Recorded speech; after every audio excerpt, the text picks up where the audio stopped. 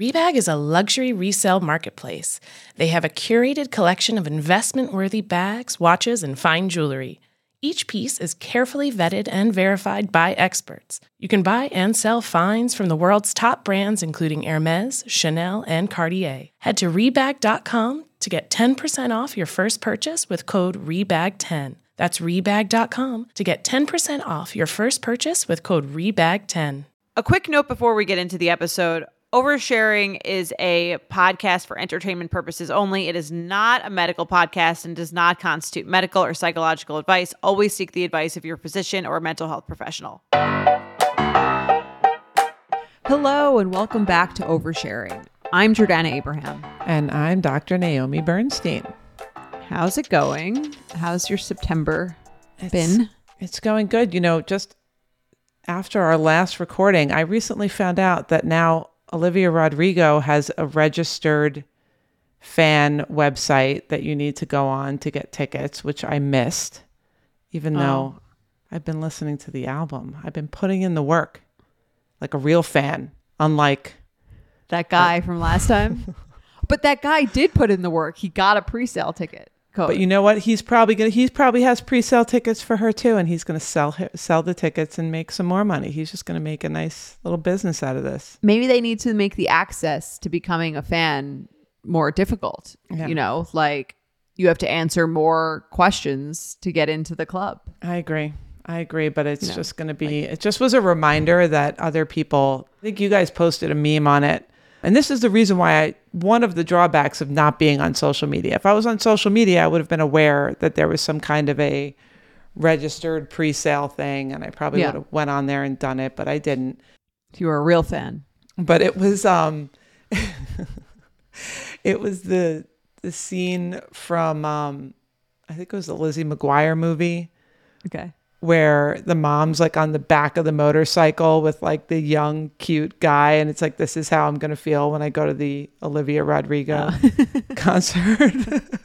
Except I'm not going to go. But if I was there. If you did get tickets. Well, I'm all for them making the questions harder. I think they should fix the system. I'm just more, you know, until they do. What is Olivia's social security number? You need to know. What is her ATM pin? You need to know all that stuff before you can get tickets. Yeah. Look, I get it. They're working out the kinks. I think we'll get closer and closer to it. But anyway, so that I found out last night, which reminded me of our conversation about our friend with his little business plan.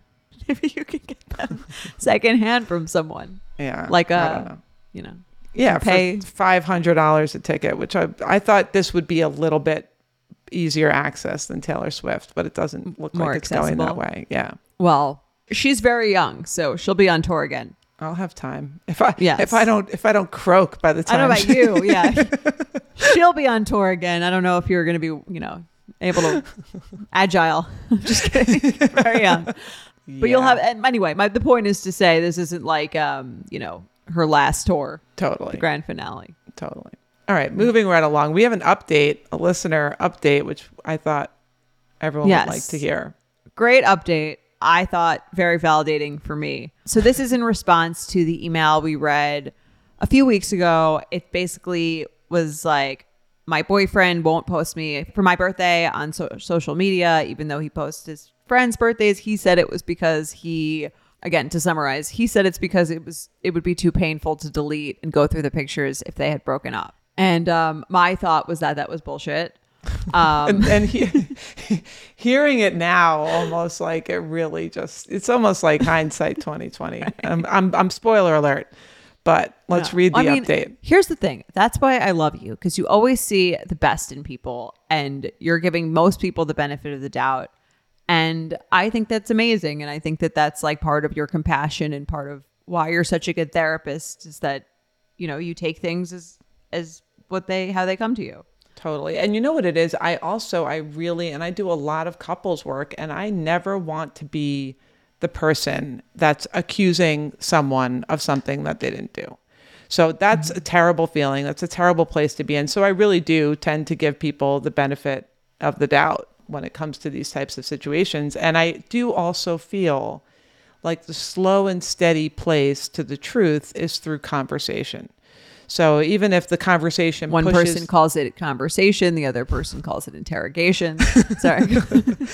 I'm curious. No, I think you can get to the root of it through thoughtful conversation instead of accusations. And even if you end up, what I think happens in a lot of these situations is you don't want to accuse someone, so you avoid the conversation altogether, and the thing just lingers, as we say in our house, hangs on like a booger, for way longer than what it needs to, versus if you just start pushing the issue and having the conversation, eventually either the person will get tired of having a bullshit conversation that's based on falsehoods and end things because they don't want to tolerate it or deal with it, or the truth will come out. But you sniffed it out. Let's cue them in on I'll read the email, but again, like the tough part about what I did, which was to immediately call bullshit, is that, I have a more cynical energy in me, which,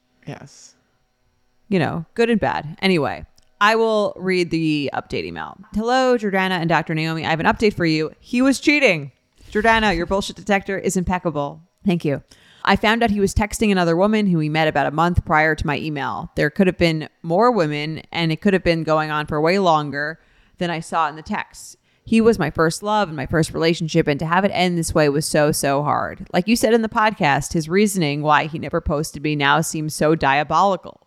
He was taking advantage of my lack of dating experience and was trying to make me feel bad for him to drop the subject. I feel so violated. I blocked him on everything the night I found out, and I have not spoken to him since.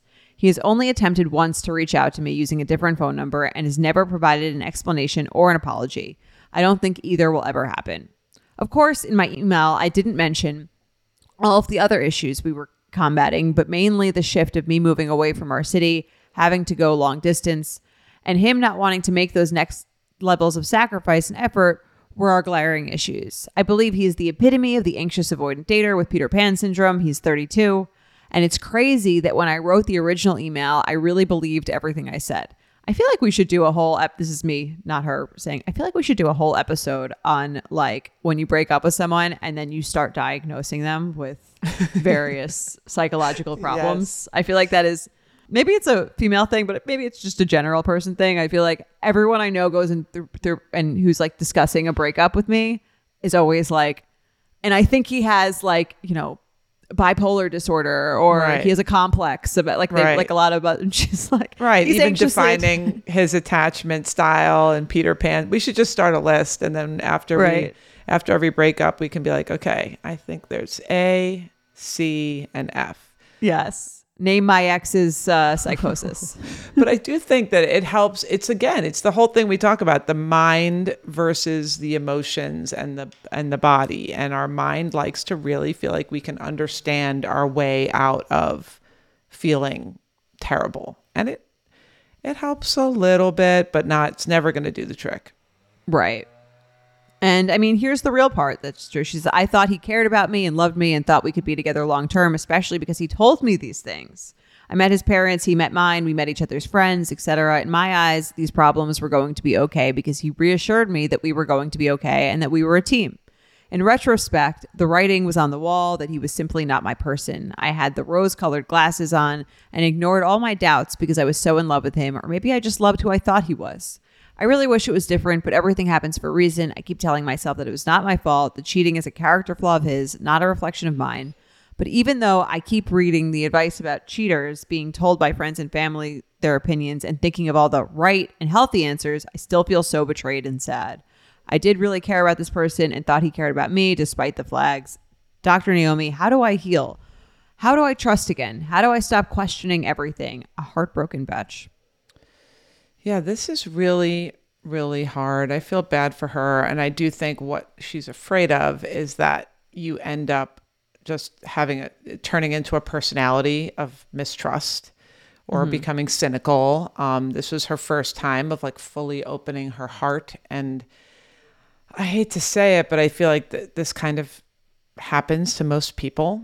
A lot of people where at some point or another. Yeah, you open your heart fully and then the person is just not honest, but especially in this case where it was like this manipulative, diabolical type of a, reasoning that she felt like she couldn't refute in some way. But here's my advice on how you can move forward. And this is even advice that I give people on their second or third date. See how people deal with difficult conversations early on. I think people are afraid to do that. They don't want to be too heavy. But I think the trick is, if you can see if you're with a person who can tolerate open, honesty, tough conversations, real conversations, someone who has self-awareness and insight and is able to talk through things, I'm not saying it's a force field, but I think it really helps when you're in these situations where you're sort of like, I'm just getting a funny feeling about this. You know that you're with someone where you're like, I don't have to sit with like a funny feeling for that long, because this is someone that I've vetted on the second or third date, that I know that if I'm having a funny feeling, I can come to them and be like, I'm having a funny feeling. And the way that someone, now that she's lived and learned, the way that someone handles that is not, it might not just be one conversation. Like the advice that we gave her was kind of like, tell him that this is important to you, being posted on your birthday or whatever. And say, hey, you could put it on a story if there's, there's ways around it. And it's not just a one conversation solution. Like if somebody's kind of like, we spoke about this already. We don't need to talk. I don't want to talk about this further. Red flag. Right. And that's how you can handle it versus like feeling like you need to be your own independent private detective on these issues. Like you're a partnership. And if you're feeling a way about something, you should be able to find someone who can also just have a nice, calm, curious interrogation. Exactly. And I think remember that, like, because she keeps saying she has limited dating experience. So I think when this is the only thing you have to go by, it could be like, oh, everyone is like this. Not everyone is like this. Most people, I would say, are not like this. And the only way to find that out is to date a lot more people. Right. And some of them are going to be not great, and a lot of them will be like good people. So she just needs a larger sample size. Yeah, totally. And long distance is challenging in and of itself. This is one of the reasons why people don't want to do long distance, because it leaves a lot of room for you having a life that the other person is not really a part of. So this was a tough one. And I'm glad you're being self-aware and you're kind of being introspective on what you can do to move forward and, kind of build trust again, because that's very important. You don't want to move forward and be a jaded, cynical, negative dater. This was one person. You did sniff it out enough that you wrote in and said, hey, this doesn't feel good. So you're aware of what feels good and what doesn't feel good. You just need to be able to communicate that to your partner and get a response that feels satisfactory. You'll get through it. Good luck. One day at a time. Moral of the story, he's not posting you for your birthday on your Instagram story, but he posts a lot. Yeah. Run. Yeah. There is nothing better than feeling yourself, especially when your denim looks and feels good. That's why Lee is a staple in my wardrobe, because everyone is an icon in their own right, and Lee makes denim so you can own your style and feel good about it.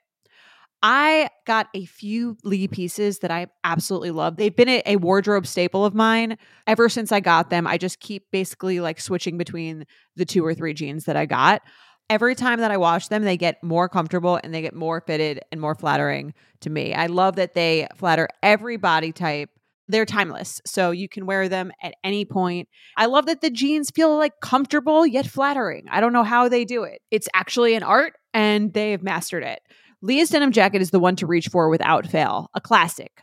The Rider jean jacket is the OG, what every other brand has copied for decades. Denim trends come and go, but Lee is legendary for creating denim cuts that fit your body. Their spring collection is here, so get the freshest looks and cuts before anyone else. You can find your Lee fits by visiting lee.com. That's lee.com to shop spring looks now.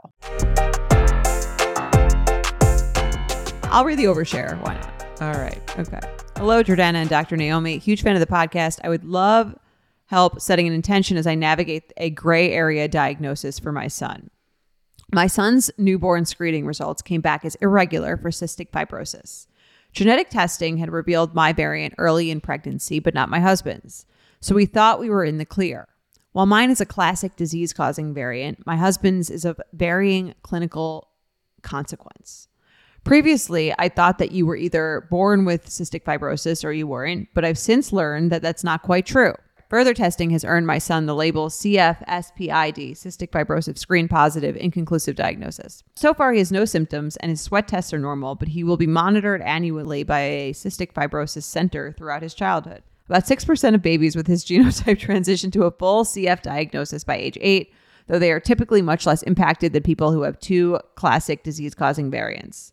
Many others never earn a diagnosis or experience symptoms, even in adulthood and old age. Frustratingly, there is no data on the numbers in adulthood. How can I make peace with the not knowing? Thanks, nervous new mom. I thought this was more of a general question than an intention. Yeah. No, totally. I mean, I think you can potentially try to do both. This is really tough. But it really does, when you say it's a general question, it's kind of what it makes me think of is the beauty of our healthcare system as it is that we have so much information and all this genetic testing and all these different tests that can be done. But there are some limitations to it, right? Like she doesn't know what's going to happen, but she does have this information, which it almost reminded me of like getting like a BRCA test for breast cancer, where it's like, okay, it's good to know because now you can be proactive and you can get tested more frequently and you can kind of be on top of it. But it also, now you have this information that makes you potentially really anxious. And if you never had it, you would have just dealt with it when it happened. And now you have all this advanced notice, which can tend to make you crazy. But it's also like, it is an extra piece of information that can help her son. Like if she got a notification that there was going to be on December 22nd, there was going to be a lightning storm and a tree was going to fall into her house, she would be like extremely, that may or may not happen on that date. Right. And if that does happen, she's just going to have to deal with it. And there's a million things like that could happen to her son or that could happen to them that she doesn't have advanced warning of. So it's hard. I know it's hard to look at it that way as like, this is extra information that could help. And it does sound like the chances are pretty low that he's going to be severely affected by this if it's 6%. So, and he seems like he's fine right now. Like he's doing well on the test that they're giving him right now. Yes. So that's where we come back to, this is kind of like a general issue of like, right now, my son is healthy. And right now, I have all the information that I need to make sure that he stays as healthy as possible. Because that's what she has is basically just, kind of a bullet in the chamber in case it turns out the way that she doesn't want it to turn out. And then she knows because she's monitoring. Exactly. And I'm sure she's like spiraling about like what she'll do if the worst case scenario happens, but that's probably not particularly helpful. Totally. Because it hasn't happened. It hasn't happened. I obviously 100% validate the feelings of like, there's always going to be this fear in the back of your mind that XYZ. But I also think, and this is what I talk to a lot of patients about, like if they're going through a job transition or a breakup or being single, kind of like, well, when this thing is over, what's the next thing you're going to worry about? Like once you deal with this, you know that your mind's going to go to something else. And I think, I'm guessing, and I'm not saying this is not something worry-worthy, but if we're talking about, and sounds like it's relatively new news and she's just coming through with the conclusions and the diagnoses and the numbers and understanding everything, in another year, this is just going to be like another thing that you are worrying about for your kid, which if it wasn't this, it would probably be how much time does this take up in your head? It would be whatever it is. Is he taller? Is he shorter? Is he, there's whatever takes up space in your mind. If you're looking at this as just something that takes up space in your mind. And right now it's taking up a lot, and hopefully down the road it will take up less. But if it wasn't this, it would probably be something else. Yeah. You know, I was talking to my therapist because I've also gotten results that are like inconclusive, right? Where you don't know. They're not like, you definitely have the thing or you definitely don't have the thing. It's like inconclusive. And he was telling me that he did his thesis on inconclusive test results, like medical test results. I think it was about the BRCA gene actually or something like that. What he found was that people who are anxious before they get tested and get an inconclusive result continue to be anxious. And people who go in and they're not anxious and they get an inconclusive result are not anxious. Oh, interesting. Right. So it's kind of like if you get an inconclusive result, it just kind of makes you the same way that you were before already. Right. Right. Yeah. It's, you know, it's like that thing. Like maybe there's a little spike. I'm sure there's some spike in your anxiety the moment you get the inconclusive test result, but then you come back to your like homeostasis level of anxiety, whatever it was prior. And I think that's what happens with all of these life transitions. You know, it's like how anxious you are in general is how anxious you are that you're not going to find a partner. How anxious you are in general is a reflection of how anxious you are that you are, you know, not going to get whatever the thing is, and how much space you allow certain unknowns to take up in your mind is probably relatively stable throughout your lifetime. And there's probably this added feeling when you're a mom of like, if I'm not worrying about this a lot, am I like dropping the ball? Yes. I would imagine. Because you're like, oh, if I'm not like constantly like worried about looking out for every single sign that this could be a thing, then like I failed or something. Totally.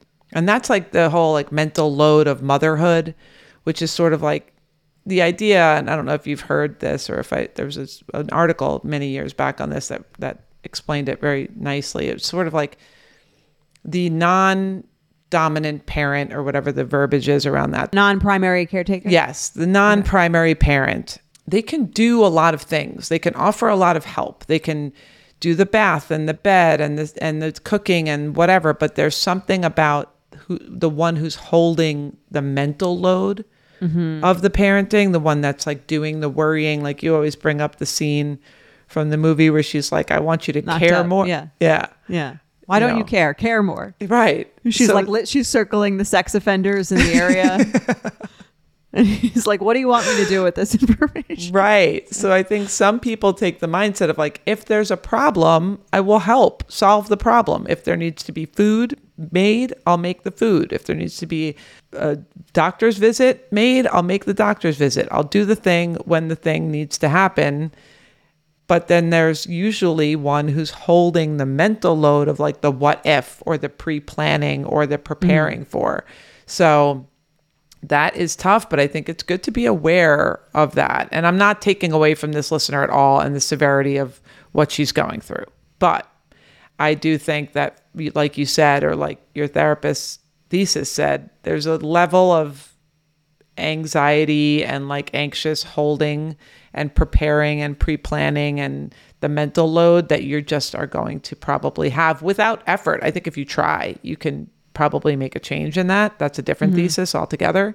But yeah, that's interesting. But I do think that she probably is holding this as like, it's my job to protect him. So if I put this completely out of my mind, it's like I'm taking my eye off the prize, even though she probably has the doctor's visit in the calendar on the day that it's scheduled for every 6 months or however often he needs to be checked. Like she's going to do the thing, but there is this need to like hold it in the front of your mind to feel like you're doing something about it, even when you're not. Because there's nothing else, I guess, you can do. But yeah, good luck. I think that was great advice. And she's doing like you said, like worrying is only helpful or anxiety is only helpful to the effect that it can cause you to change your behavior.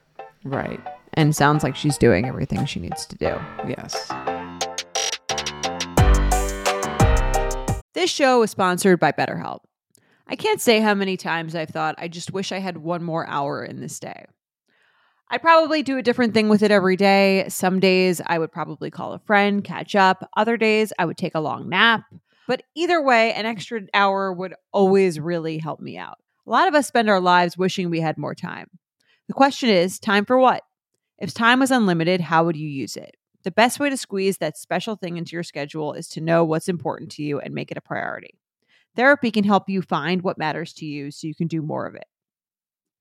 I personally have been to therapy for many years, and it has been so helpful, not only in prioritizing what I want to spend my time on, how I want to live, but also helping me optimize my relationships and use that time more wisely, like use that time to create better bonds with people, more intimate experiences.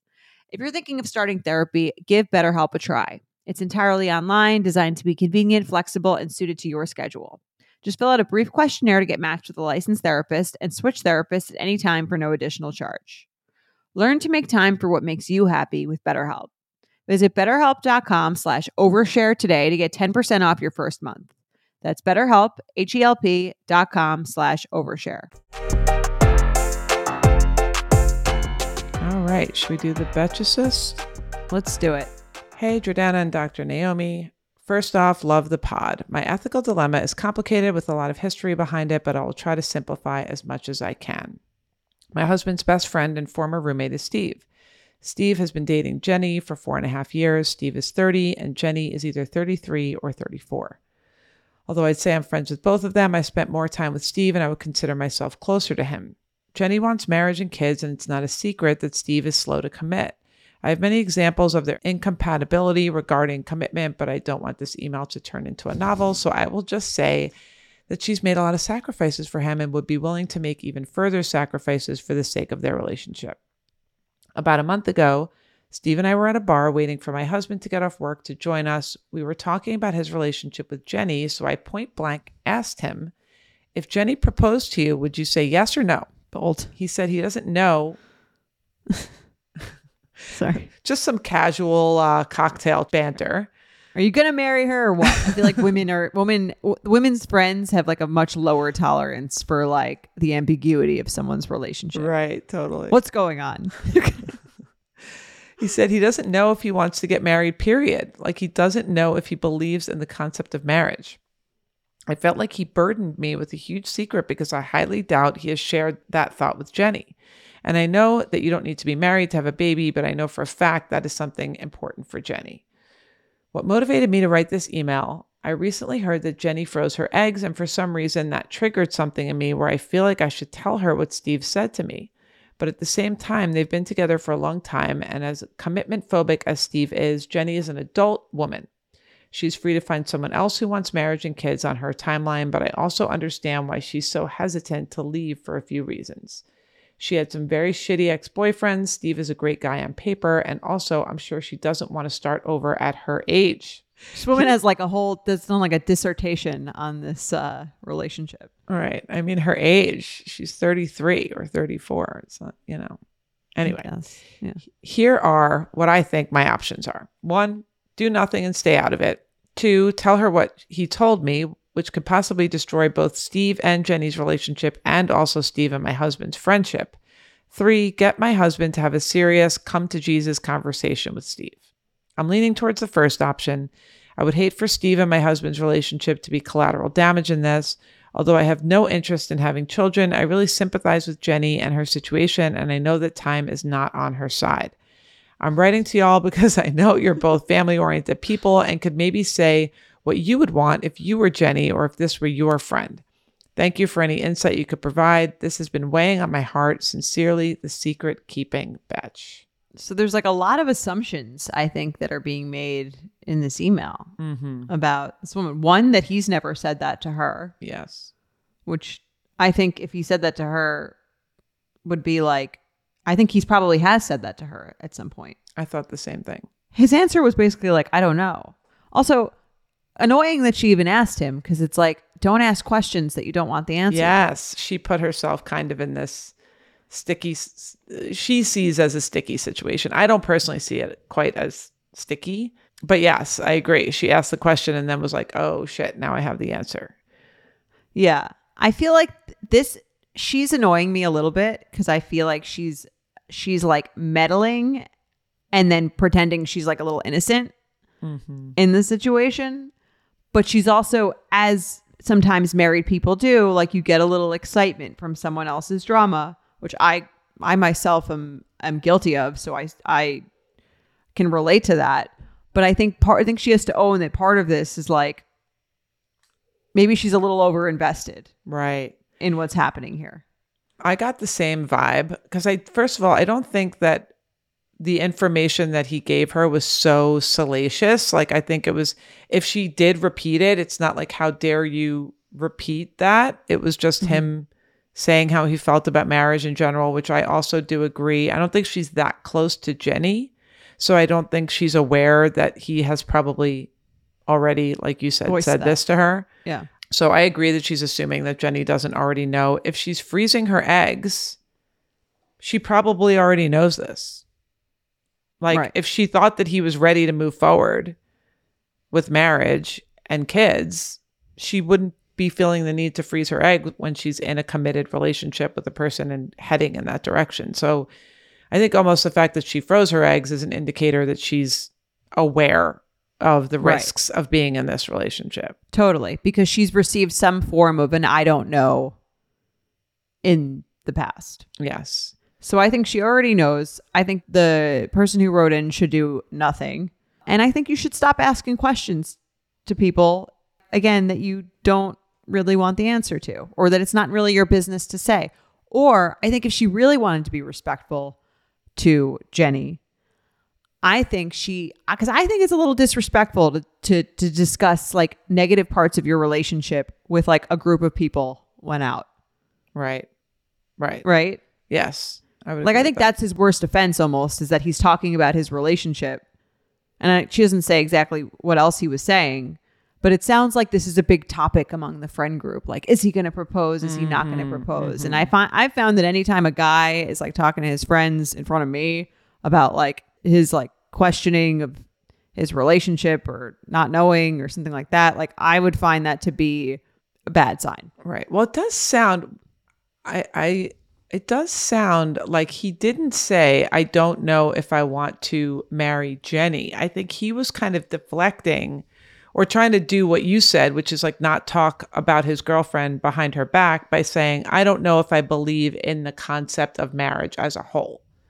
So I think he was kind of trying to lean it away from him talking about his girlfriend behind her back with a friend of a friend, basically. Which wasn't even, it's not even like he was talking to Jenny's like best friend or her sister. It was like someone that's sort of removed from the situation. But I agree. I think there's a little bit, and, you know, I think there's a little bit of maybe she's decided she doesn't want children. And maybe a lot of people around her in that phase, and they're like planning children or thinking about children or doing that. And she's kind of like, I can't relate in this way, or I'm not part of this in this way. So I can kind of like be part of it by meddling in this situation a little bit, which I think seems like in whatever way Jenny has decided she's handling it, I think she's handling it. I think she's handling it by freezing her eggs. Freeze her eggs. I agree. Yeah, that's a big step. Yeah, she's not ready to break up with him, obviously. I think she knows that, she said everybody knows. If everybody knows that he's, you know, not ready for commitment, Jenny certainly knows. And I think she's working her way through it and trying to figure out what she can do in the meantime to help herself while she either works up the courage to end the relationship or, you know, he gets ready to be on the same page as her. But yeah, I think Jenny's got this. I don't think she needs you. Yeah, not your problem to fix. I feel like guys also do that where they're like, I don't even know if like, what's the point of marriage anyway? And then like, they don't propose to you, and then they like propose to someone else. Right. Like, yeah, that's kind of the worst case scenario. I kind of feel like often they'll say that as it just sort of like, because it's easier than saying, I don't think I want to marry you. Right. Totally. And that's what I think this listener's concern is. So I don't want to like, you know, I don't think she's evil. I think, like you said, it's normal to maybe want to be part of the mix and kind of get involved. But I think her fear for this woman is that he's not talking turkey with her and telling her like, I don't see myself marrying you, which maybe she feels like that's what he needs to say. And he's dragging her along, which might be true. But like you said, Jenny's a grown woman and has the option to end it with him if she wants to. I think that if she did decide to like unveil the information, I think it would fall very flat and Jenny would be like, yeah, I know. I've heard that before. Yeah. And she's like working herself up about this whole reveal, but I don't think there's that much ultimately to reveal. I agree. Can be exciting though to pretend there is. Have you ever felt that fast fashion ick but can't always afford the super high-end stuff? I have a solution for you. Nuuly. Nuuly has everything you need to bring your closet up to speed for the season without breaking the bank. Free your closet of impulse purchases and skip the buyer's remorse by renting instead. Nuuly has a subscription clothing rental service. For just $98 a month, you get your choice of any 6 styles each month. You choose whatever you want to rent for whatever you have going on. It's totally up to you. Access to thousands of styles from more than 400 brands. There's no fees, late fees, damage fees, or fees to pause or cancel. So it's no big deal if you lose a button, spill something, or you just need to take a break. They also have inclusive sizing up to 5X, as well as petite and maternity. Get fast, free shipping and returns and professional cleaning in Nuuly's state-of-the-art laundering facility. No laundry for you to worry about. And you always have the option to buy what you love, for sometimes up to 75% off. Nuuly is a great value at $98 a month for any 6 styles. But right now, you can get $20 off your first month of Nuuly when you sign up with the code OVERSHARING20. Just go to NUULY.com, that's Nuuly with 2 U's, and enter the code OVERSHARING20 and sign up to get $20 off your first month. That's NUULY.com, Nuuly with 2 U's, with code OVERSHARING20. Nuuly subscription clothing rental. Change your clothes. This episode is brought to you by Paramount Plus. Get in, loser! Mean Girls is now streaming on Paramount Plus. Join Katie Heron as she meets the plastics in Tina Fey's new twist on the modern classic. Get ready for more of the rumors, backstabbing, and jokes you loved from the original movie with some fetch surprises. Rated PG-13. Wear pink and head to ParamountPlus.com to try it free. Let's do some intentions. Now that we know she should definitely just do absolutely nothing is our advice. Right. Okay. Hi, Jordana and Dr. Naomi. I'm a huge fan of the show and the safe advice you both provide. I've been tuning in ever since the first episode. In June, my super supportive husband and I had our first baby. We planned and discussed all through my pregnancy how we want to navigate through newborn challenges and raising our child together. We felt confident and aligned in our vision for parenting. I preached to anyone who would listen how I refused to gatekeep parenthood for my husband. He was so supportive throughout my pregnancy and was an amazing support person during my labor and delivery. Dreamy, right? Fast forward to reality, and I cannot believe what an absolute momster I have become. Anytime my husband holds the baby, my lizard brain is on fire and I'm extremely triggered by every sound out of that child's body. Toots, burps, cries, you name it. We had previously agreed to a tolerance of about 1 minute for allowing a baby to cry during sleep. And in my actual postpartum brain, I actually have something closer to about 1.5 nanoseconds of tolerance and exactly 0 seconds of tolerance for crying while anyone is even thinking of touching my baby. I find myself blurting out nasty and hurtful things to my husband while he's taking care of our baby without thinking. It's gotten to the point where this morning my husband gave me a huge reality check. He told me my criticism and quickness to intervene makes him feel so defeated, untrusted, and like he wants to just quit trying. That made me incredibly sad because I know how much my husband wants to be a dad and has been so extremely supportive of me throughout our relationship. I absolutely do not want to be this person anymore. I've signed up for therapy to try and get help, but in the meantime, is there an intention or any advice that can help cool down my aggressive postpartum brain before I damage my marriage even more? Best regards, Lizard Brain Betch. I love the lizard brain piece because I think that's a lot of what this is. It's like just an instinctual reaction. And I think she has some postpartum anxiety, which she's aware of. So I would just detach from any identity that you're forming around this. Or I think she feels like the former self that she was that was wanted her husband to be involved and had all these plans for how they were going to parent together, that's all out the window. And I feel like being very critical of herself about being unable to follow through with her original plan. And I think there's a lot of hormones and instincts and some postpartum anxiety that's intervening here. And the great thing is that she's aware of it and she's introspective and realizing that it's like something that's happening in her. Yeah. Especially, I feel like when you notice yourself completely snapping, That's probably like a big reality check. Yes. And it really, for the relationship, it's really nice when someone can not get defensive and just kind of be like, there's something coming over me. It's like that feeling of something comes over you. When you get that feeling, that's your cue that like your body is running the show. That something Right. in your body is like taking control of the ship.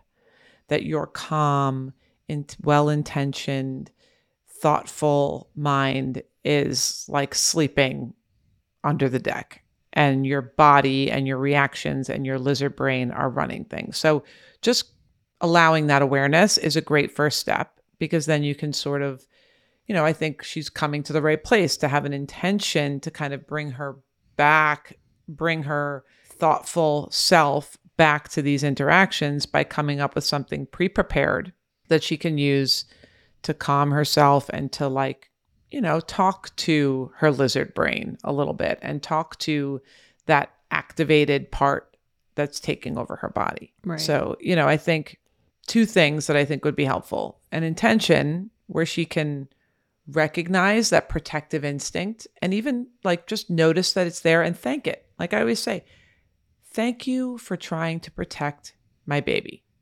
You're here. You're here for a reason. Mm-hmm. I'm aware, but he's okay. She's okay.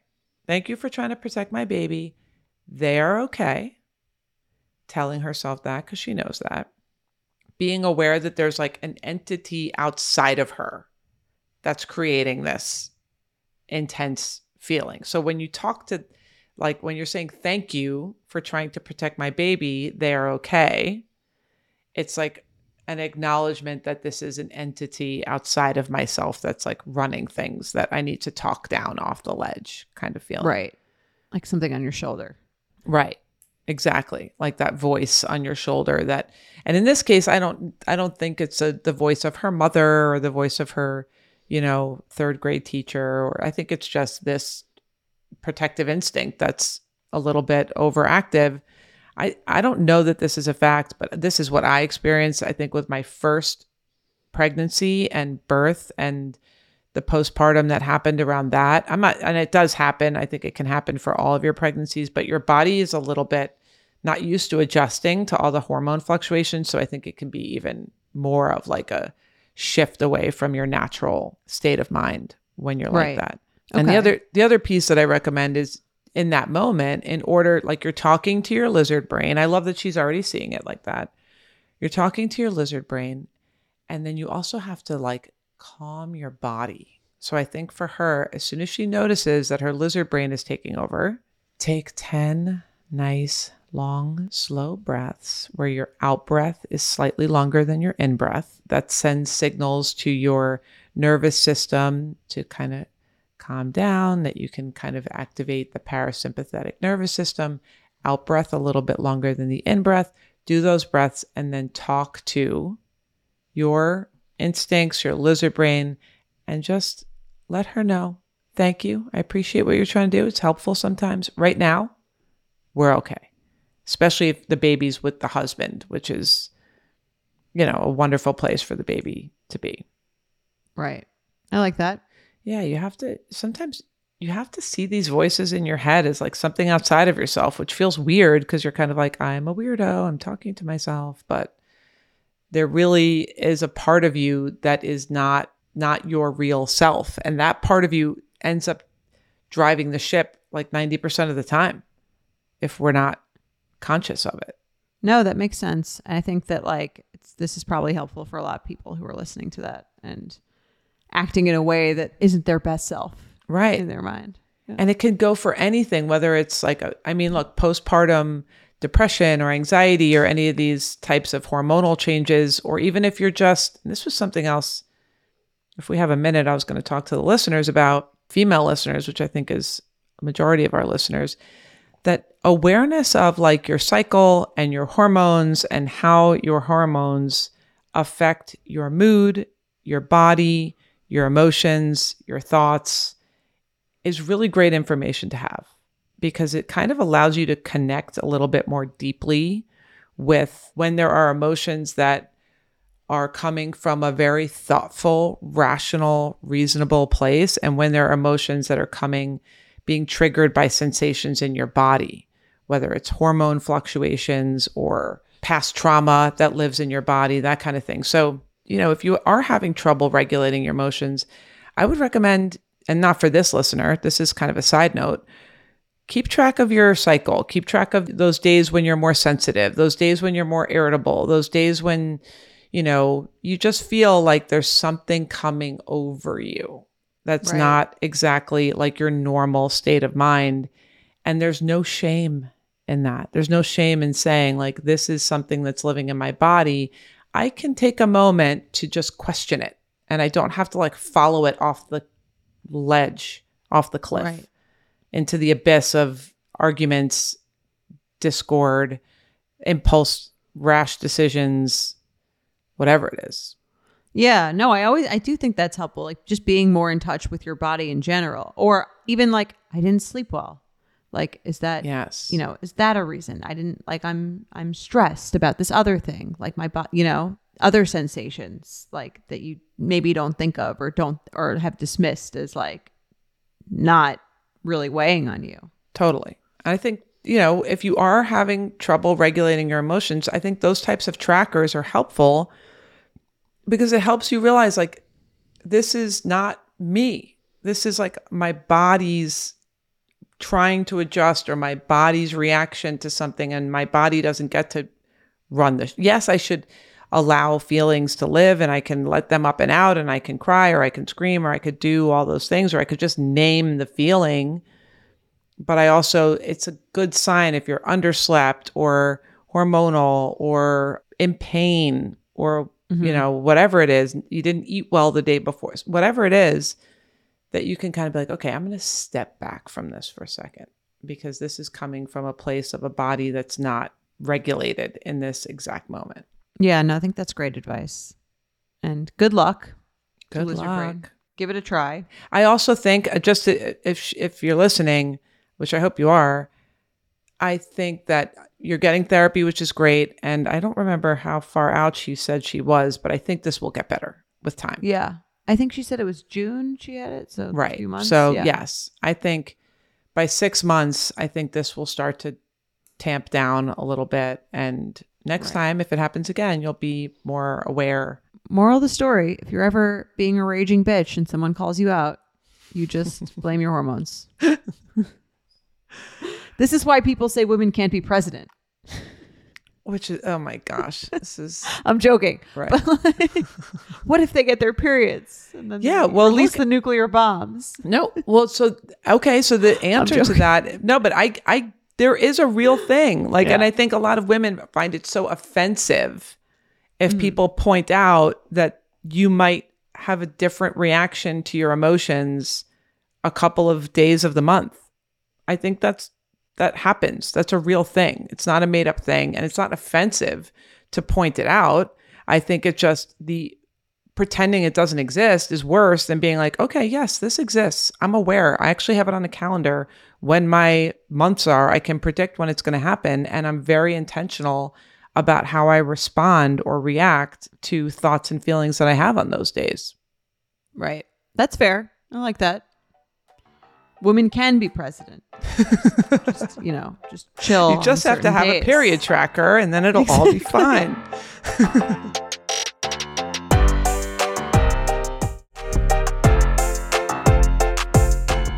Let's move on. We have some triggers to do. Do you want to read the first one? Yes, I will read the first one. Hi, Dr. Naomi and Jordana. Love the show. I have a triggered scenario for you. My husband had gotten the flu recently. His parents live close by, and when we told them, they so politely recommended that I sleep separately from him in our spare office room and offered to bring a blow-up mattress for me specifically. We are in our late 30s, and I don't need suggestions on our sleeping arrangements or how to handle a simple situation like my husband getting sick. They tend to make suggestions about how we should live our lives often, so maybe it's all just starting to pile up for me. I typically brush things off, but this one rubbed me the wrong way. In any case, why wouldn't he be the one sleeping on it? Since when is a blow-up mattress the new chicken noodle soup? And why did they think I would punish myself for having a healthy immune system? They didn't offer to bring anything else, just FYI. Wife of a man cold survivor. I think this is annoying. I could see why it'd be like, I didn't ask, like, I know how to deal, like, we know how to deal with someone getting a cold. Right. 1. 2, I do think the suggestion that you tell someone's wife to sleep on an air mattress is sort of crazy.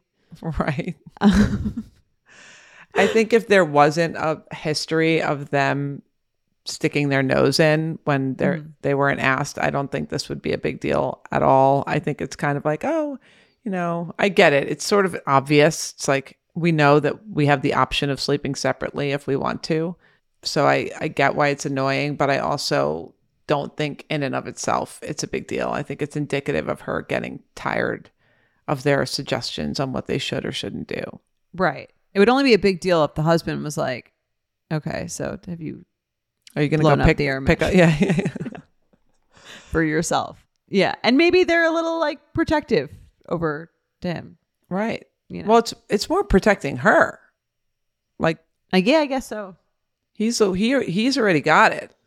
And I think there is kind of a school she's like, if of someone's going to have to sleep in the uncomfortable bed, shouldn't it be? Why should it be but me? if he's sick and he has body aches or he's already uncomfortable, I hear it. It's slightly annoying. I'm going to rate this pretty low. I think the person who's sick typically should be in the more comfortable sleeping position because they're already not feeling well. The annoying part is that they're obviously aware of, if they wanted an air mattress, they could have called them and said, hey, we want to sleep separately. Do you have an air mattress that we could borrow? Yeah, sure. Great. So I get why it's annoying, but I also don't think it was like our son, the prince, gets the bed and you have to be in the air mattress. I think it's just because he was sick. And I have a hunch that if she was sick, they would have made the same suggestion that he sleep on the air mattress. That's my hunch. Unsolicited suggestion. Yeah. I would agree. I give it a 3. Yeah, I give it a 2. I don't think this is bad. I mean, I think there's an underlying issue. I think it's a 3 just because it's like, I don't really want, like, I think to offer your unsolicited guidance when someone's in their late 30s of like how to handle something really simple can sound really condescending. Yes. So that's why I'd give it a 3. I agree. And it's not like the advice was like so mind blowing, like brain science. I have this remedy for a cold that no one knows that I could use. Totally. Like, put the whatever. Anyway. And it sounds like she was open to receiving something like that. Like, oh, I have this vitamin that really worked for me, or like chicken noodle soup or something that seems more like not her being put out. There might be something more here. We don't have to dive deep, but just about kind of maybe them wanting her to be more caretaking towards the son. Right. That's brewing that could be it. Underneath the surface. Or like not being as that's what I'm saying. Like maybe not being as protective as his mother might be. Yes. Something. There might be a little, that's a reach. I don't know, but I'm willing to. I would bet there's something there. Yeah. But in and of itself, annoying, yes. Not a 1. Maybe I could bump it up to a 3 because they're, like you said, in their 30s, and this is a very obvious potential solution that if they wanted it, they could have come up with it on their own. Agreed. Next. Hi, Jordan and Dr. Naomi. I'm a big fan of the podcast. Thank you for all that you do each week. For background, my wedding is about 2 months away, and I've struggled with keeping a strong body image throughout the planning, and I've tried my best to accept myself as I am leading up to the big day.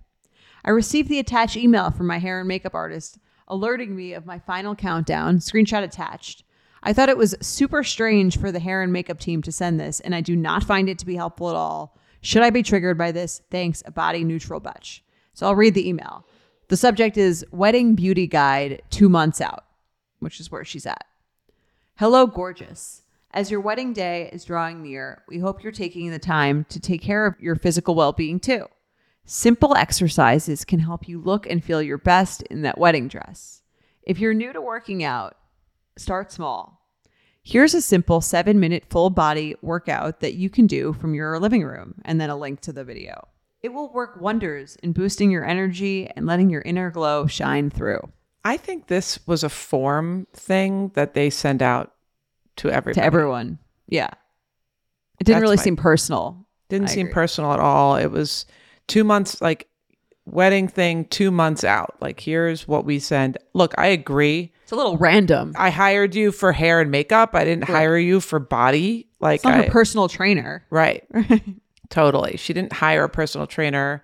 If she wanted a personal trainer, she would have hired. So I think this practice by this company is annoying, and nobody asked you to fix me like below the neck. I hired you for the top portion, but I don't think this was sent personally to her. I think this is right. Maybe she's insecure. She feels like, you know, she said she's struggling, but I think this is what they send out like on schedule.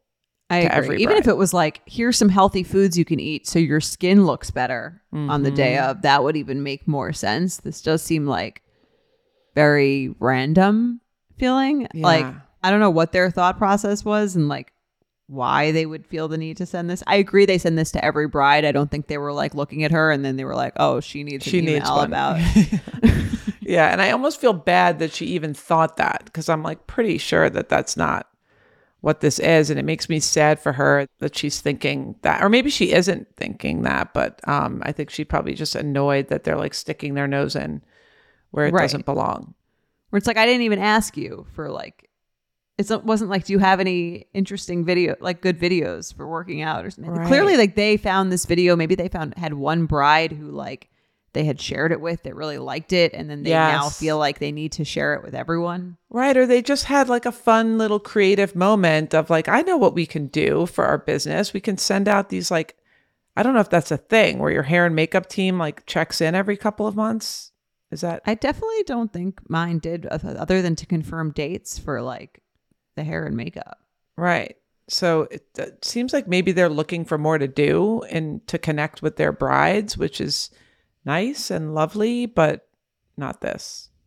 Yeah. You know, maybe being like, oh, we found this new lipstick shade that you might want to try before the day or something. Or like this, because it really has nothing to do with their service that they provide. It's just very weird. But I guess like, I don't know, sometimes you'll get like an email about like meditating from like your gym or something. Right.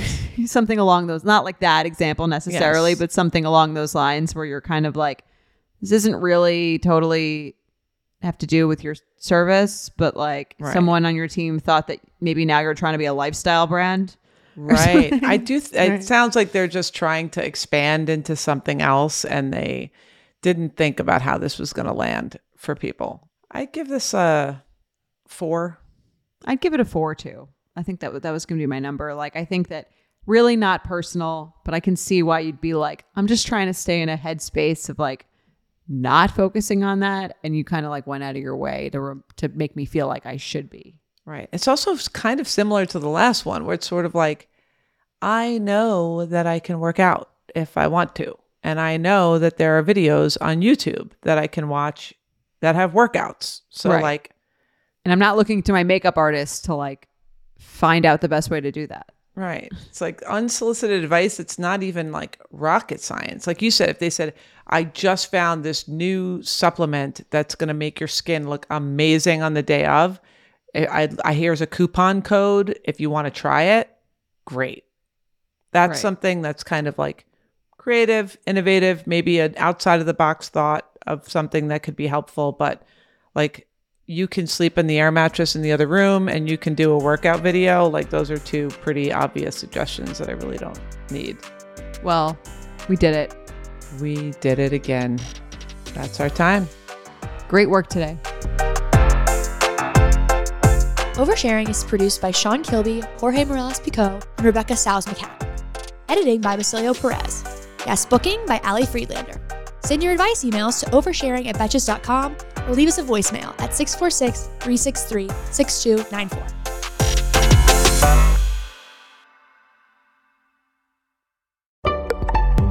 Betches.